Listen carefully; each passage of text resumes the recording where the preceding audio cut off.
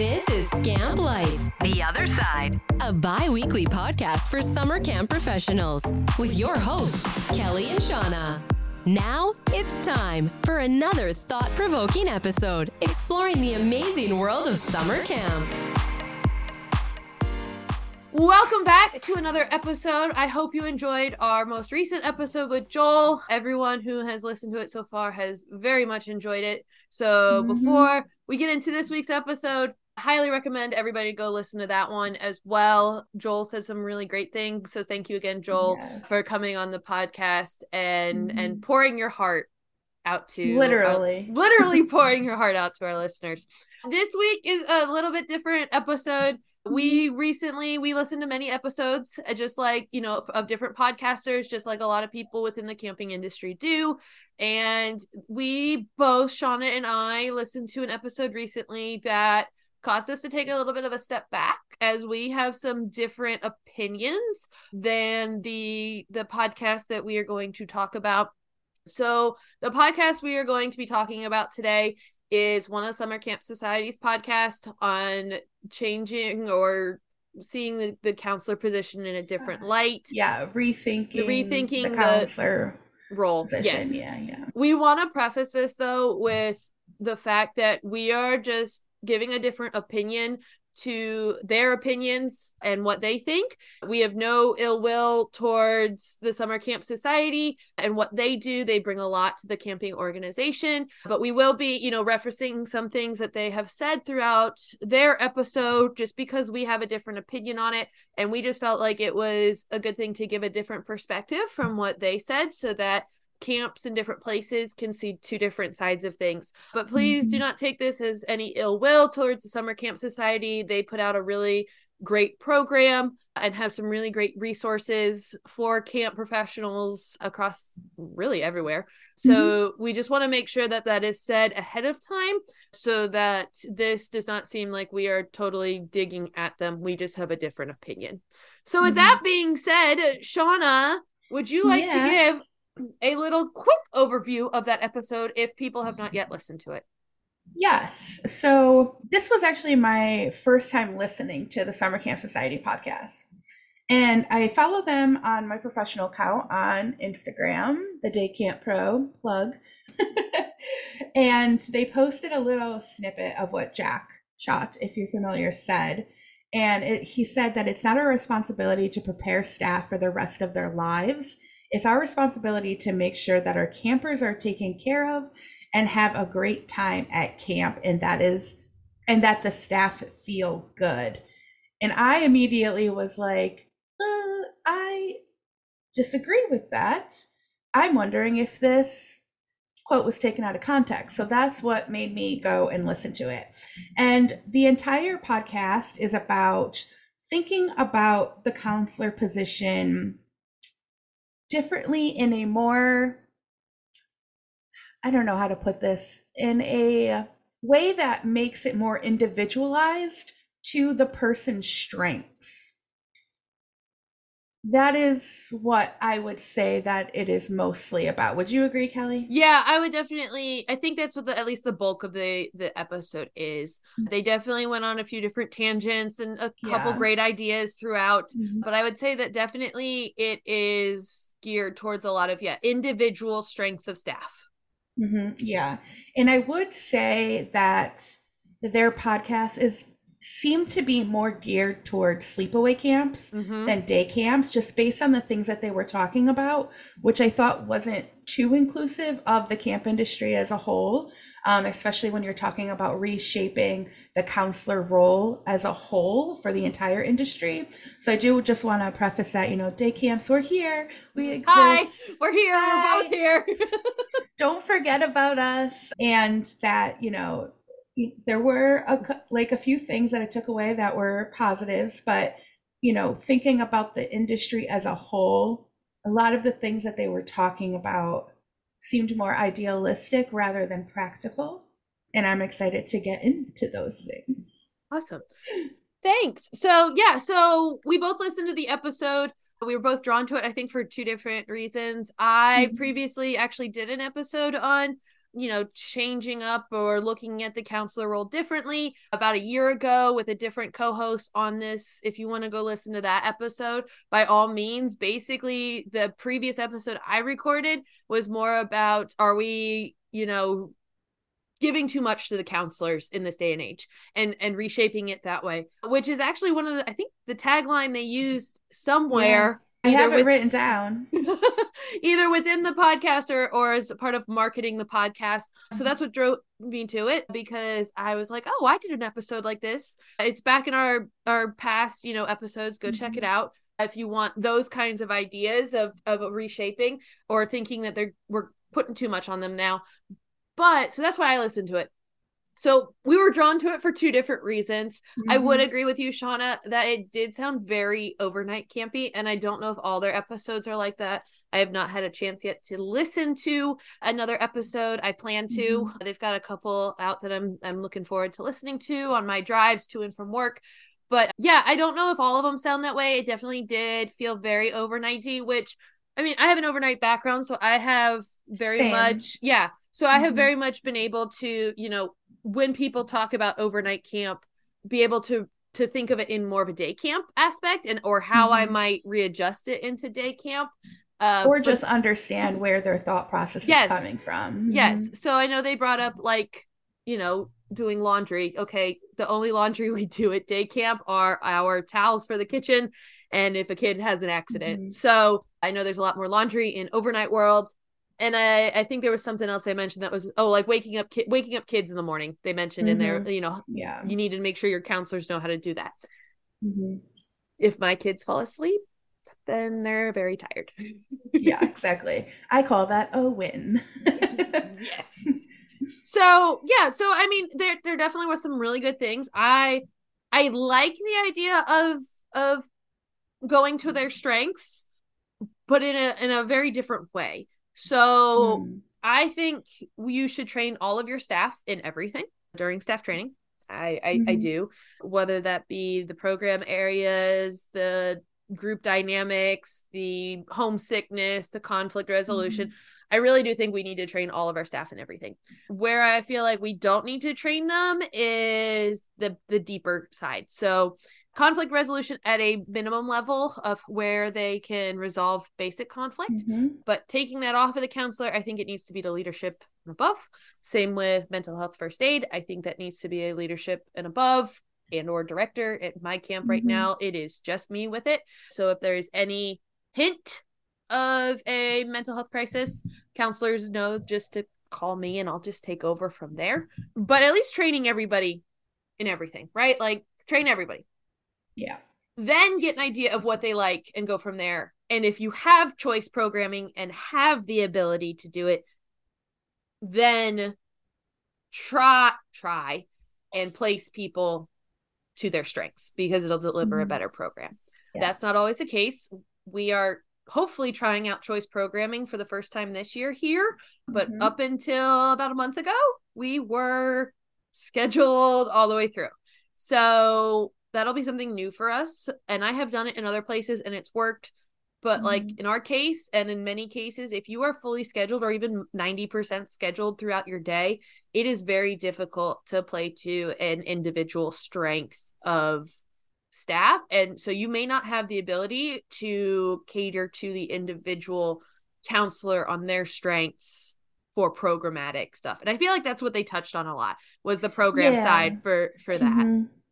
Yeah, just wheeling it back. They were calling it job crafting.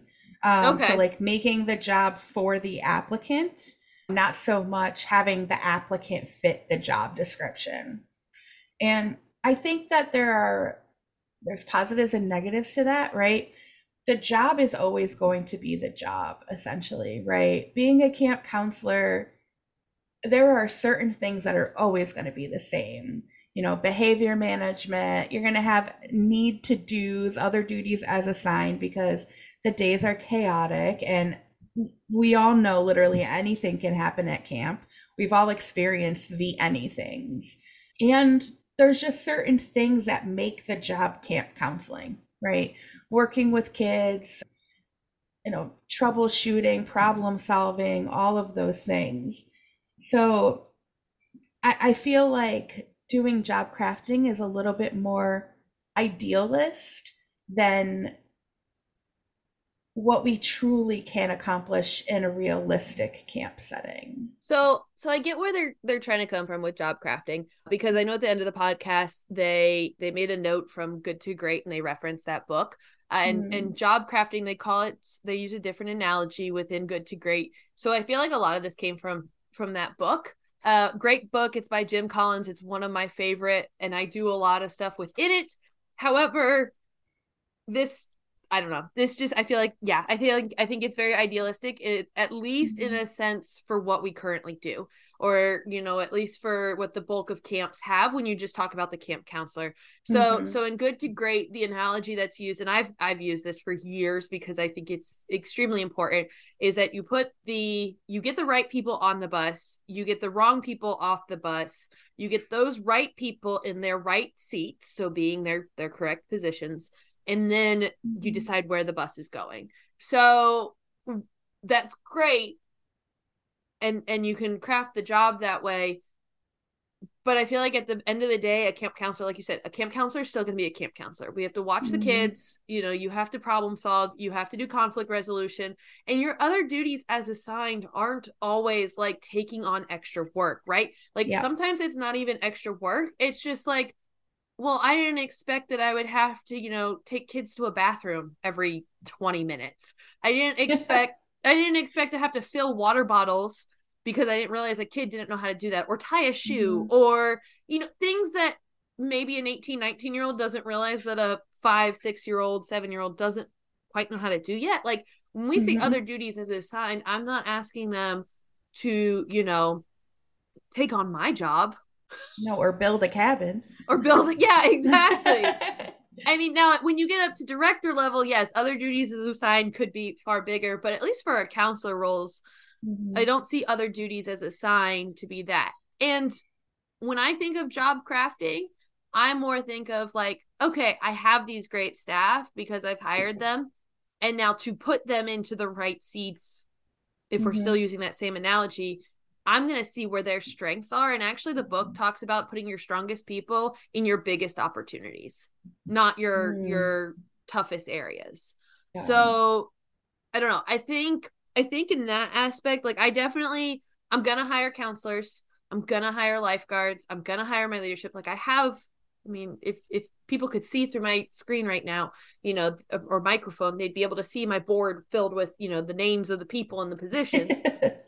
But I also do play to their strengths. But I do that going into hiring them. Like when I do unless you have a special skill, like a CDL or a nursing license or something like that, I'm interviewing you as a counselor. Only later in that interview do I feel like if you could do ropes or lifeguarding or equestrian, everybody gets a counselor interview.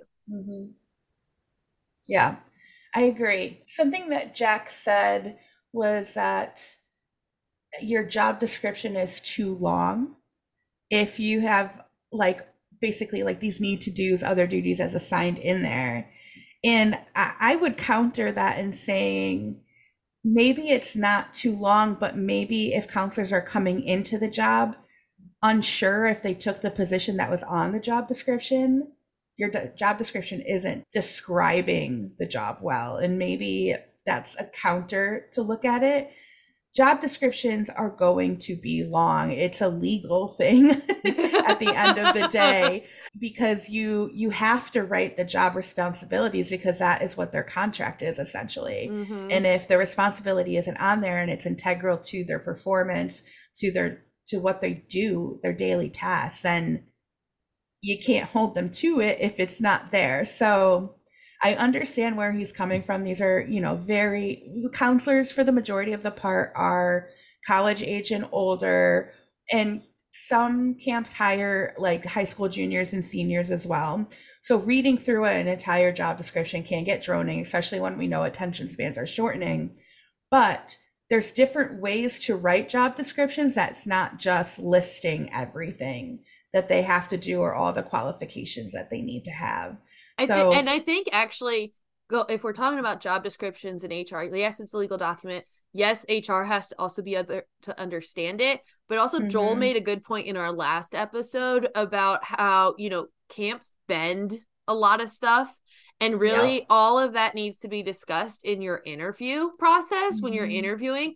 And then the job description, really, that's for HR. Like, yes, we have it, and yes, we abide by it. But really, that's for HR because, like you said, it's a legal document. Like that's HR. And we have to be able to work within the constraints of what HR needs so that they understand what we're doing.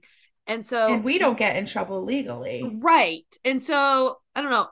I feel like this also like really ties well with like the episode we just did with Joel, because we talked a lot about, you know, how much we bend and how important HR is too.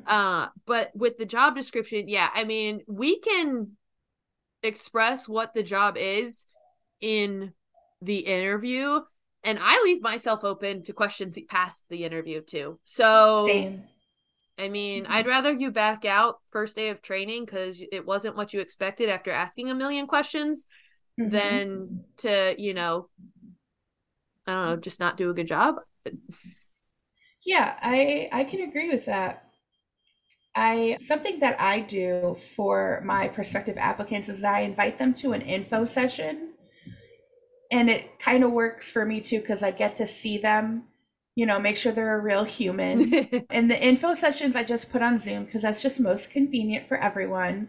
Before times and now, I don't know why we always called them in for like pre-interview interviews. It's kind of silly. So we go into a Zoom room. Previously, I would go through a really quick PowerPoint slide that kind of just really hones in on like what the job is away from the job description. Like, this is what you're going to be doing every day. These are the most common tasks. Here are some things that you might do once a week, etc. But I have winter break coming up the first week of January, and I am actually going to be videoing my staff that was there the previous summer that are working winter break camp and asking them some specific questions about their experience, and then I'm going to put all that together and I'm going to show that instead. Oh, that's so wonderful. They're hearing it. Thank you. So they're hearing it from the people that have experienced it rather than from me, the boss that sees it all but doesn't have to feel it all, you know. I mean, we have to feel other things that, you know, are a little bit more highbrow, mostly dealing with parents who, you know, are a completely different group of people than campers. But that's why we take that off of the staff, right? Yes, like, exactly. That is one of those things that you don't need to put on your staff. You know, my staff unfortunately do have to deal with parents at the bus stop because we bus them all, and I cannot be at all 5 bus stop locations at the same time. Nor can I feasibly jump from each one in a timely manner. So like, get on that. We do teach them some customer service, but they also know that, you know, if something becomes too escalated or whatnot, they just have to pass it to me. Like, give out my phone number, have them call me and give them your phone and pass it. I think it's important too that if you're going to teach them to call someone else, you need to teach them the basics of how to handle it in the moment. Because, you know, kids argue and conflict resolution and all that. Like, you need to be able to do the basics. Yep. And then if it gets too far for you to handle, then call someone else who can do it. Yes, but I agree. Don't just throw your hands up in the air and say, nope, this isn't for me. Yeah, I agree wholeheartedly. Something that I thought was really interesting was, I believe it was Allison who said that she had trouble dealing with campers that were homesick and that she didn't have the empathy to be able to, you know, help that camper, and she would have rather dropped them off with a camp mom or some other camp professional that was going to work through that. And first, I want to say that empathy, this is something that I study. I present on this in conferences. It's not something that you need to have that specific experience in order to understand where you're coming from. Empathy is just trying to understand the emotions that you felt in a similar situation. So, homesickness isn't something that I dealt with either. I was happy to get away from Me home. too. I was like, let me go. I don't want to be here. But just because I haven't experienced homesickness doesn't mean that I haven't missed someone. It doesn't mean that I haven't longed for something. And I can get on that camper's level because I have those same emotions, not the same experience, but the same emotions, to help them figure out what they're going through, to pinpoint the emotions that they do have, because that is camp professionals' responsibility, is to help campers build up that emotional toolkit, so that way they're continuing to grow when they leave you. So I also had some feelings when a child chooses their trusted adult and you say, I can't help you with this, let me drop you off with somebody else. I feel like you're losing that child's trust. They chose you. They felt comfortable talking to you. And as much as I understand where I believe it was Allison, I'm sorry if it was MJ, didn't feel like they had the emotional capacity or the skill set to work through that with the camper. Dropping them off with somebody else, I feel like, is not an appropriate way to handle that. I train all of my counselors on dealing with homesickness. Even though we're a day camp, kids still get homesickness. Maybe their older brother or sister or sibling is going away to camp and they hug them goodbye in the morning, or they got a new puppy at home. We always have new puppies every summer. It's weird. And they want to go home and play with that puppy, so they're homesick for the puppy. Or grandma and grandpa were in town and then they had to go back to Florida or wherever grandma and grandpa lives. So, I make sure that my staff is trained on it. And if I have a staff member that's struggling with a camper that has homesickness or is experiencing something similar, if I need to step in, I make sure that their trusted adult is there too. Because just dropping them off and leaving them there is, I don't want to go so far and say it's abandonment, but you're risking your relationship with that camper. So that's why I think it's important that when we talk about job crafting and looking at specialized skills, there's some skills that every single counselor has to know how to deal with. And dealing with homesickness is one of those, because it's the most common thing we see at camp. Yeah, so that's my 2 cents on that. I think that goes back to the point I made before you even said that, with like making sure they have the basic skills, right? Like not just leaving them with camp mom, camp dad, but but even the camp mom or camp dad, they're usually volunteers. Yeah. And because a lot of us don't have the financial capacity to pay some, but also camp mom's usually a volunteer because either they're alumni, their kids came here and they just love camp. So they're not the director's mother, right? Like they're not always trained in these skills either. They just have the life skills, which is not, I mean, kudos to them, right? Like that's awesome. Like I give them major credit. And camps that have camp moms, we had one growing up and she made the best hot chocolate. So even as a counselor, when you needed a little pick me up, and she made it from scratch and it was so good. But that's the point, is I didn't really know her. I just went there for the hot chocolate because I needed a pick me up. But I wouldn't necessarily go into deep conversation with her. She was a volunteer.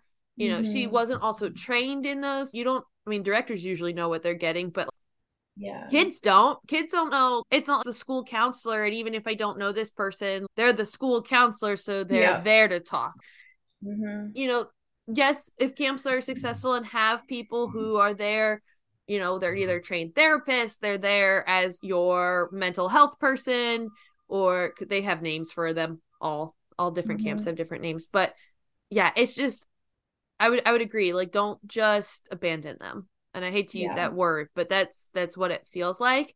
And anytime you need to have 3 people in a conversation anyway. So keep that trusted adult with them. Yeah. Yeah. And going back to what you said about teaching them the basics, Jack mentioned that he doesn't like to train his staff on higher level issues with the campers, like meltdowns. He didn't say that specifically, but I'm just going to give an example. Something that I thought about was there's a lot of different ways to not have a meltdown. So if we're not training staff on how to deal with meltdowns, are we training staff on how to mitigate or avoid meltdowns? Because those things are very easy. Transitions, time transitions, breaks, making sure their muscles are getting taken care of, giving the kids a schedule of exactly what they're going to do during the day, because a lot of kids have anxiety around that because their days during the school year are very timed. So I understand where he was coming from with saying that higher level behavioral issues should be handled by more trained staff, like the leaders, like the directors, like the camp assistants. Totally get that. But it's those smaller things that it made it sound like he didn't feel like they needed to be trained on those things either. So I would say train them. Yes. It's going to save you such a headache from having to come in for little things. Well, for big things to the kid, but it was just a little thing that set them off that could have been easily handled in the moment by the counselor. I really do like to give the power to my counselors when it comes to handling behavioral things, because if I'm stepping in all the time, they're losing their power of being, I hate this, like saying power and authority figure, but when somebody else is coming in and redirecting that behavior and kind of taking the lead on that, it allows the campers to see like, oh, my counselor's not in charge. What else can I get away with? And that's just how kids are. And it's normal and it's healthy for them to be like that. They're supposed to be pushing boundaries. But the more you train your staff on that, the more independence you give them to handle those situations, and they're calling on your support staff less. And we want to train them to be independent. That's one of the biggest things camps do, is to foster independence, both with the campers, but I also feel like with the staff too. And so that is such a huge skill that I feel like we teach. And it's a big skill that I feel I don't want to say at home that kids are losing, but I feel like just in the general day-to-day, independence it's there, but it's not different, in a different independence, right? Like, some parents are doing too much independence with the children and just giving them an iPad, but at the same time, being able to make their own choices and doing things like that. And it's so important to foster that at camp. I just feel like it's such an important skill. And so we need to be able to continue that. I agree. And that goes into my plunging of the toilets. So Jack's opening quote was that we're not here to teach counselors life skills.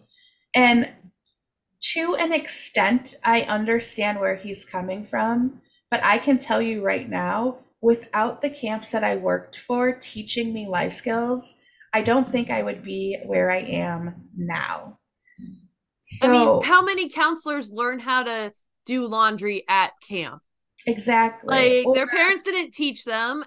And so, and they only do laundry when they go home and visit, or they live at home when they go to school, or whatever. Like, you learn how to do laundry at camp.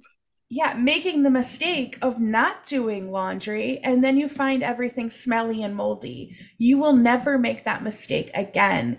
And I really feel like these small tasks that Jack, MJ, and Allison talked about, like, look for the person that likes to wash the tables. I feel like camp is a community and everybody should be responsible for cleaning. That's not just one person's job. I've worked at several sleepaway camps where we always had to eat at the same table. Yep. And if you come back to a sticky table, that's your own fault. On you. Exactly. Yep. And now you have to eat through that meal sticky, and you're going to remember that, and you're going to wash the table better next time, right? And it could have been the counselor that wiped it down. It could have been the camper that wiped it down. But they're both learning that, like, sticky tables are gross. Nobody wants to eat on a sticky table. And that we need to do this better next time. And that counselor is there to role model how to properly clean the table for that camper. So in order to transfer those life skills, we have to make sure our counselors have those life skills. And I'll tell you, I didn't come with a lot of life skills. I did not know how to plunge a toilet. I had a mom that worked all the time. I didn't have anybody else. So I learned how learned to at camp. plunge a toilet. I So learned did at I. camp. I learned at camp. Camp Chippewa, Swan Lake, New York. Shout out. Michael Bear. He came in as Plunger Man. He dressed up. It was a whole thing. And I learned how to plunge. And I felt so, I don't even know what the word is, but I just. It's like an accomplishment feeling. Yeah, it really is. Like, I felt like if a toilet were to overflow, I could handle it. Mm-hmm. And Jack did say in the podcast, tell me why a counselor has to learn that. And I could give you several reasons. One, water damage is expensive. Very expensive. So if you have a counselor, if your bunk has bathrooms, or you have a greenhouse where the campers go to the bathroom, if you have a counselor there that sees that the toilet is over flooding, you can go right in and start plunging it and diminishing the need to call in a plumber and a carpenter to get all of that woodwork done and, all of the water damage. But also, when a toilet is overflowing, it's normally because of fecal matter, and that is a biohazard, and now it's in your wood. Or if it gets out of hand and the water starts to build up, now it's in the bunking area where the beds are and the comforters. And now your counselor has to wash all those laundry clothes again, like it's a cycle. So I feel like teaching them how to plunge is very important. Yeah, I am usually the resident, or at least 2 years ago, was the resident plunger here at camp. And last year, more of my staff knew how, which was fantastic. We also got better plungers, which helped. But you also have to think of it too. So like if you have to call on somebody to plunge the toilet, like mentioned in the podcast, like, okay, you don't want to learn how, you call on somebody. What if that person can't get to it right then and there? Yeah. We have communal bathrooms, multiple, kind of like they set up at school, toilet stalls. Yeah, same. Mm-hmm. So, it's not in a bunk, so it's not like you could leave the bunk and go to a different bathroom and use it until it gets fixed if you have to wait on that person. Mm-hmm. Our bathrooms are being consistently used. Same. Our staff don't always have the ability to put an out of order sign on it. And even if they did, who's to say that 7-year-old is going to be like, oh, out of order, I'm not going to use this. They're going to continue using this toilet that is backed up and overflowing, and now you have a bigger mess if that person can't get to it. I didn't have to plunge a toilet all summer because my staff took it upon themselves to do it, which means I got to be outside. I got to be doing other things that are needed or helping other places. Or if you're going to just put it on counselor to counselor, it's one less thing another counselor has to do. And I think with the example of wiping down the tables, and I do kind of like this idea, and I think it was Allison who brought it up, of the red light, yellow light, green light, where like red light, you're off. Like you are 100% off. You're in the staff lounge. You're not on camp, whatever off time looks like at your property. Yellow light, they use the example of a talent show where you are there, you are supervising your kids, but you're also just watching the talent show and everybody's sitting down and everybody is like, it doesn't really take a lot of brain power or focus. Yeah, you can space out if you want to. Right. Clap on cue. Yep. And green light is you have to be on, you're teaching archery and supervising at the same time, whatever. Yeah. I do like that idea. However, like you mentioned, I don't think wiping down tables should be that, unless it's like at the end of the day and all staff are cleaning up. And it's kind of like, okay, this staff member is in charge of checkout and watching the children, so that other counselor is going to go in and wipe down your final clean of the day. And I know they mentioned like hiring in a cleaning crew to do stuff. We don't all have the funds, and not every donor wants to do that. Yeah, because the donors feel like it's something that the staff can do. Yeah. Yeah. But also, if you're keeping up with it every week, you shouldn't have to. Yeah. Something that they said was that I understand again where they were coming from, but I don't necessarily agree with what they had said. Was that why are we teaching our counselor staff to handle problems that might happen? And Because they like, do at some point in time. I know, but like teaching somebody how to plunge a toilet might only happen once a summer and not to every cabin or to every counselor, which is a very fair and true statement. But I want everybody to be trained. I feel like these trainings are so small too. Like Well, these and you don't small, know, simple, you also I don't was know gonna who say it's going to these, happen to. Like, yeah, you know what I exactly. mean? Like, you don't know if you're going to be the one who has to plunge a toilet this summer, or Hmm. your kid, clogs it. Or you don't know if you're the one who's going to end up with a group with, terrible group dynamics, and they just don't all get Hmm. along, and having to mitigate that, Yeah. at the basic level. So, I mean, and it's also the thing is like your leadership and your directors or whomever the person to call isn't Hmm. always going to be there. Yeah. So I know that was a big thing of like making sure it's individualistic and staff get to do what they want to do and are Hmm. good at. But at the same time, it's not feasible because there's going to No. be times where you have to do just what you have to do. Hmm. Totally agree with that. And it's not fully stated, but it is danced around a little that teaching to these life skills takes a lot of time. And why am I going to put that into my training? It doesn't. It's like 20 minutes altogether. You can take that 20 minutes and it's going to save you thousands of dollars and Later. hours of headaches later. But there's also ways to And build it into training to where you're teaching a yes. game or you're Hmm. you're teaching other things and it's part of it. I mean, Hmm. each one teach one is a wonderful Yes. training thing. Hmm. And you can the one I always go to is tying a shoe because it's something that like if I were to take off my shoe and teach another person to tie a shoe and then they have to teach me how to do it based off what I've told them and demonstrate it. Okay, you've just learned how to tie a shoe on another person. Hmm. Guess how many little 6 and 7 year olds don't know how to tie their shoe that you're going to be tying shoes on? Or Hmm. now you can teach that skill to that camper and teach them how to Yep. tie a shoe. Core memory. Yep. I understand where they were coming from, where if a counselor says, like, why do I have to learn? And I keep using this plunging the toilet thing because it was one of the most formative things I've ever learned in my But they life. also used it throughout the episode. It wasn't Yeah, they just like did. Yeah. a one-time example. Like it was mentioned multiple Hmm. times. Where if the counselor says, like, I'm never going to plunge a toilet again in my life, I'm going to call my mom or I'm going to call a plumber, that is not something that everybody has access to. And a plumber's not going, They're like, expensive. they're expensive for one, especially if you want them to come out same day. I will tell you that Plunger Man was like 3 minutes of my life that I will never forget.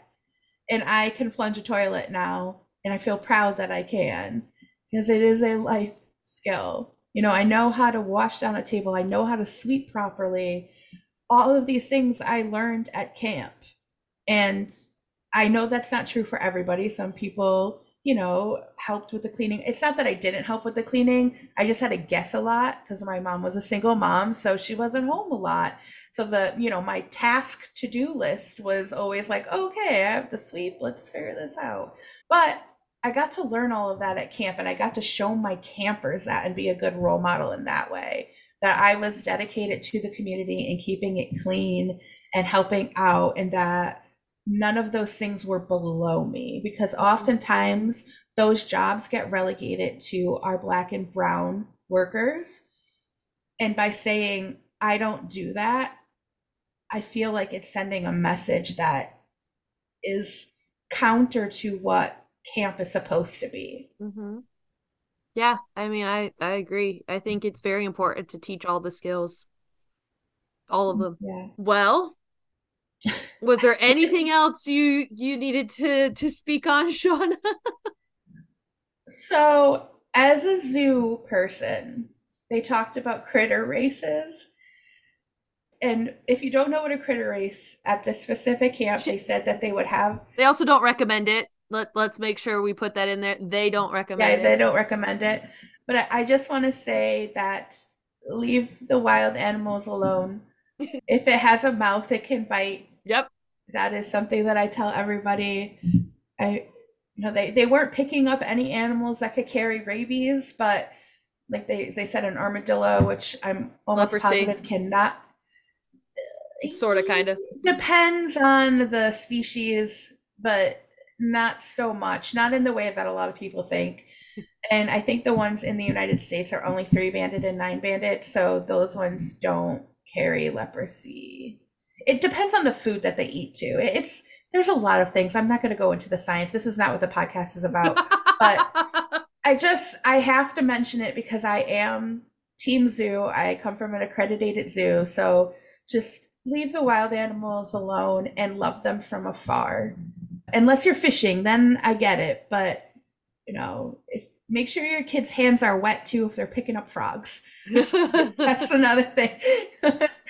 But yeah, so Critter Racers does sound very fun though. Oh, it sounded hilariously fun. Like, let's go worm! Like it reminded me of like being a kid, and when we had, I know so many people in elementary school would do this. They take like a spider and an ant and stick them in a water bottle and just watch them fight to the death. Okay, this was over 20 years ago. I know. I'm just like, wow. If that was done today.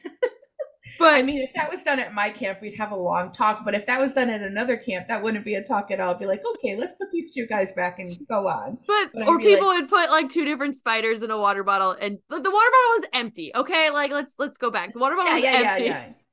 It was just the arena. It was the arena. Oh, it was so much fun. But that was 20 years ago. So yes, live wildlife where it is. Not recommended. Sounds very awesome. Not recommended. They did not recommend it either. So yeah, they did not. They did not recommend it either. The last thing that I want to say about this job crafting is, in a perfect world, it would be great to pick and choose the job duties that we want to do. But I can tell you from personal experience, when I worked at Brooks Pharmacy, I was the cashier, the bagger, the shelf stocker, the shelf facer, customer service. And I learned so much from doing all of those tasks. Did I enjoy being this shelf stocker? No. But I learned resilience through that. Yeah, I would agree with that. I think building resilience is probably one of the biggest things we want to teach our staff, because they're not always going to get what they want in life either. So being able to be resilient and work through things. And I know a lot of people talk about grit and having that, it's so important as camp staff, camp professionals, people to develop those things and learn them somewhere that they can mess up and it's okay to fail. Yeah. And camp does a really good job at that. So yeah, camp is that safe space. I think that's really important. So I think that's a good end note. I really do. I think so too. Yeah. So basically, like we said in the beginning, this is no ill will towards the Summer Camp Society. This is one episode that we disagreed on. And Jack, MJ, Allison are such great people. They do a lot for the camp community, camp industry. Yes. But we just had a different opinion, a very strong but different opinion, enough that we felt like it should be voiced. And, we'd love to hear everyone else's opinion. So yeah, give their episode a check out. I think it was their November 17th, 2023 episode. Yeah, that sounds about right. Go ahead and listen to it and take your own opinion. What do you think about it? Or is there anything that you can implement at your camp from the things that they said? And if you are looking for another take on camp counselors, like I said, I recorded a previous episode about if we're making our counselors do too much. Go back and listen to that too. It's got some really good ideas, completely different from what we talked about today and what Summer Camp Society talked about in their episode. So take a listen and we will see you next time. Bye.